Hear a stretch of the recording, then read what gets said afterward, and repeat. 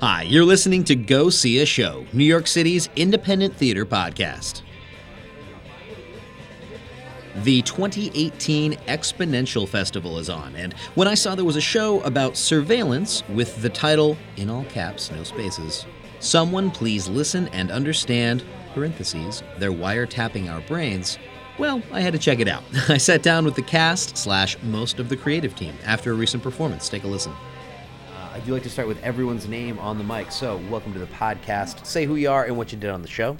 My name is Brett, and I wrote the show and also perform in it. My name's Kelsey. I directed the show, I mixed the sound, I did the video, and I performed in it.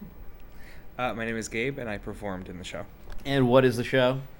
Someone please listen and understand. They're wiretapping our brains. I love it. Like, actually, the past 3 or 4 episodes that we've had group saying of the piece name, which is really great. I really love this happening. I want to turn this into a thing. 278 episodes in. Hopefully this becomes a thing. So the show is how do you describe the show? Is this part of the Exponential Festival? Am I saying that right? Yep. Mm-hmm. Excellent. And hopefully somebody can talk to me about what exactly that means, because this is the first time this has happened at the Brick.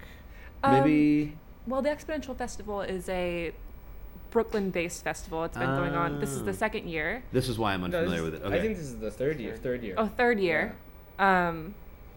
And it's also spread a little bit into Manhattan this year specifically. Cool. And it's a bunch of different venues. And specifically, it's kind of doing experimental work, but from artists in New York. So it's kind of emerging and mid-career rather than under the radar. And a lot of the bigger festivals like Coil always bring international or people who are kind of already established. And Exponential takes risks and lets you kind of just go for it, which is how we ended up here.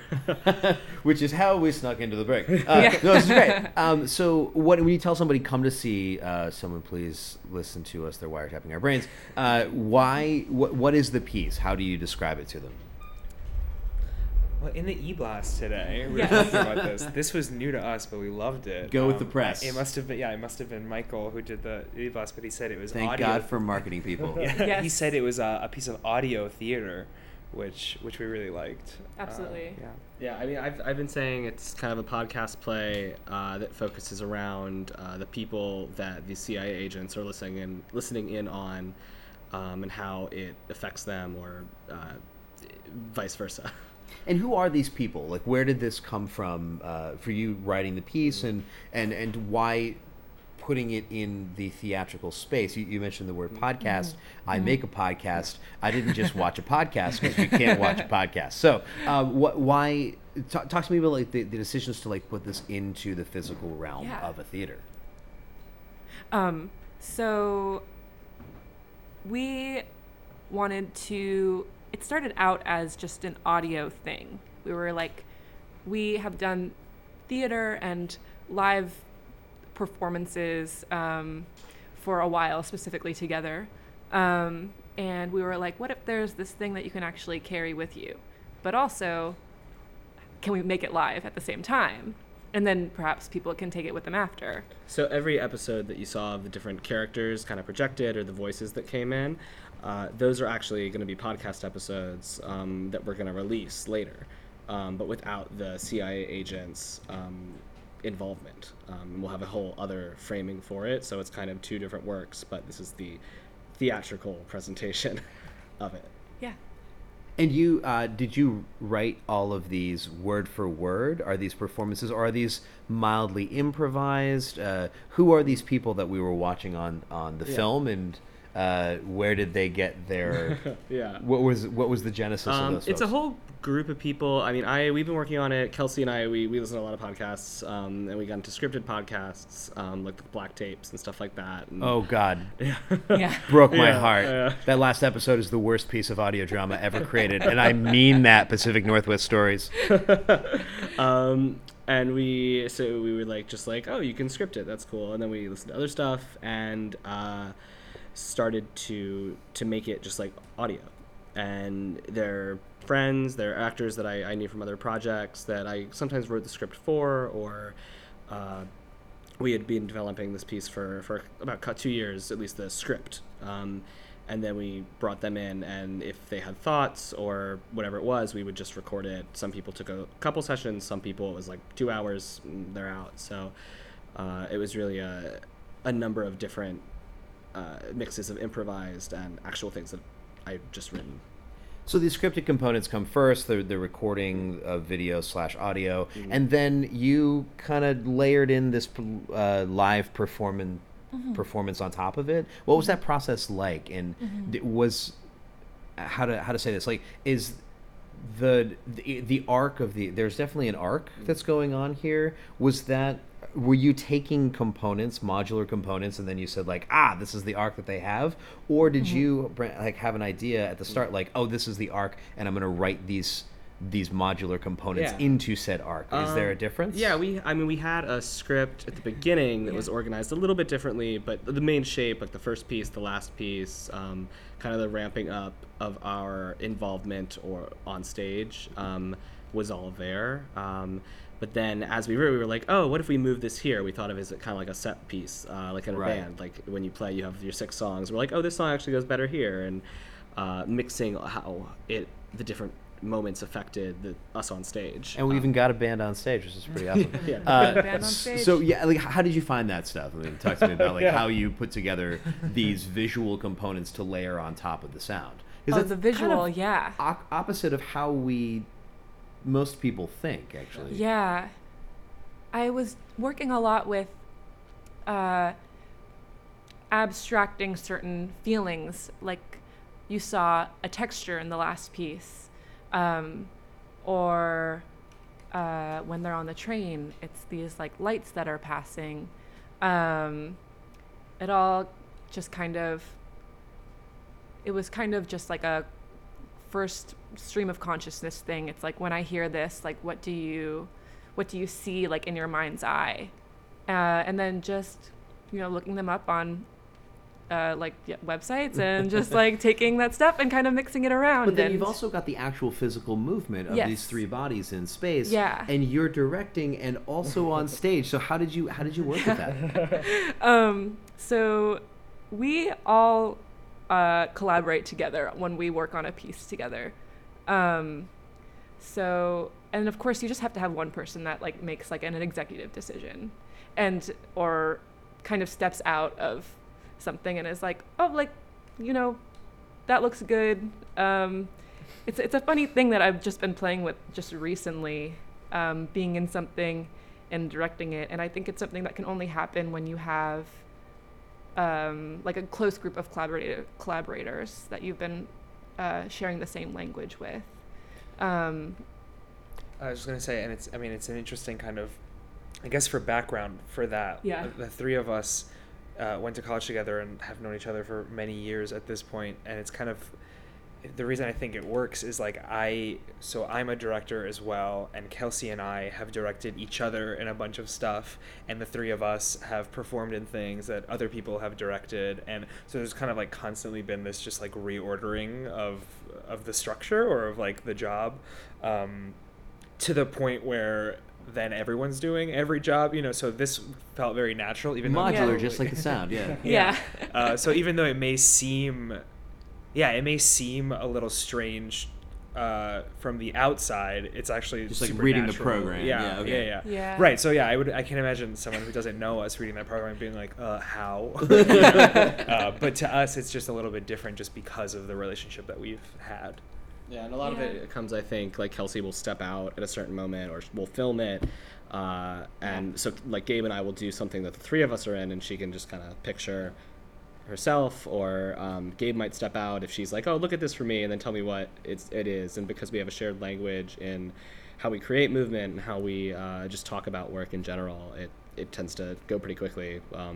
A lot of the movement was like kind of created in our just spending time together and being like, okay, so let's play this a number of times and see like this way and that way, and then when we find a thing, we're like, oh, that's great, and then you just keep spiraling from there. Yeah, the thing is, especially with like a decision that seemed right for us, it was all quite unanimous. Unless there was Yeah, I think there's a really an there's some- argument. Yeah. Yeah, yeah. And there were plenty of times where somebody would be like, we would do something and then we'd do it a couple times and somebody would be like, you know what, actually, I really don't think this Yeah. is the thing. And then we'd be like, okay, cool. And then we talk about it and then we'd find always a better thing. And it's so I'm kind of struck by the fact that the way you're talking about this seems very like organic and natural between the three of you as human beings creating theater in the space together, and this is the way that you create art.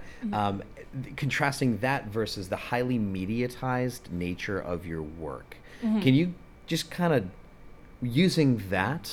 Can you jump off and like talk to me about like just basically like the idea of media in this piece and how you used that in your performance of said piece? Who wants to talk about that?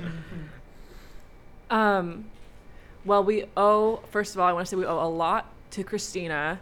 Yes. Our lighting designer who refuses set to up the be- projection. She refuses to be called the tech goddess of the show, but we literally could not do the show without her. It's actually a lot of our first time doing, there's like 3 different screens going on, and we have TV and projection, and yeah, so first off, thank you, Christina, our tech goddess. Second of all, can you ask your question again? It was that, more like a general feeling putting into the room to say like Yeah. I'm struck by the fact that it is as you said, like a podcast Yes. on stage with bodies that don't speak. At no point does anyone say a word. But there's a ton of words, and there are tons of images, and there are live bodies on stage that are doing things that are maybe perhaps commenting on or contradicting against like what's going on in the video / the sound. Yeah. But everything, even right down to what people are talking about in a lot of these things, are all mediatized. Everything is about like how I see myself or how I present myself, either via this device that I'm carrying in my hand that is recording me as I'm talking about my deepest innermost thoughts, or other presentation of social media and dating apps and all that sort of stuff. Everything seems to be through a lens. Yes. And so talk to me about what are y'all saying when you do that? Because I think there's I'm doing the thing that my grad school teacher did, but like there's something in that, right? Yes. I think that at least in writing it, we were interested in themes of kind of identity and what is being formed with identity in terms of the technology and the people around you. And that last piece, you can't see it because there's no script, but it's called Mirror. And that's, they talk about the mirror and how you would see me. And we think about a lot, the three of us, kind of how something is just picking up all of this information and what's, kind of beautiful or kind of gross or kind of just existing in the world somewhere. I mean, everything that we do at any time, really, at least in the world of this play, maybe in the real world, depending on your theory, is picked up. And I think that that's kind of an interesting jumping off point for us and for creating the images as well, I would say. It's just like, what happens when the NSA hears just regular conversations through our pockets? And what are we leaving behind? And but it seems to be more than, this is why I'm kind of pushing at this, is like it's more than the NSA, because even in that even in Mirror, you have one character saying to the other like, oh, when I first saw you in your profile picture, and as maybe I'm an old man, but like the first time I saw my wife was definitely not through a profile picture, and so and it's this very romantic thing, but again, it's even the romance is mediatized, and I just find that fascinating. So this is why I keep pushing at this, like where are you going with this? I think it was, at least in my impulse, was to kind of just picture the world as I see it, in that's how people this is a piece that experience had to be written in 2017. Yes. Exactly. Yeah. Exactly. And how we're, the world is always changing, but I think that it's it's kind of like, how Black Mirror heightens things. I think that I love Black Mirror, by the way, if it wasn't clear. But I think that rather than heightening, it's zooming in on dreams and moments and things that I think everybody's always felt anxiety about, but is heightened by just the fact of the technology and just the fact of other people sometimes if it's not a technological based thing between the characters. And so I think that by having all those different things happening at once, hopefully it creates something interesting to watch. I think I would also like to say that,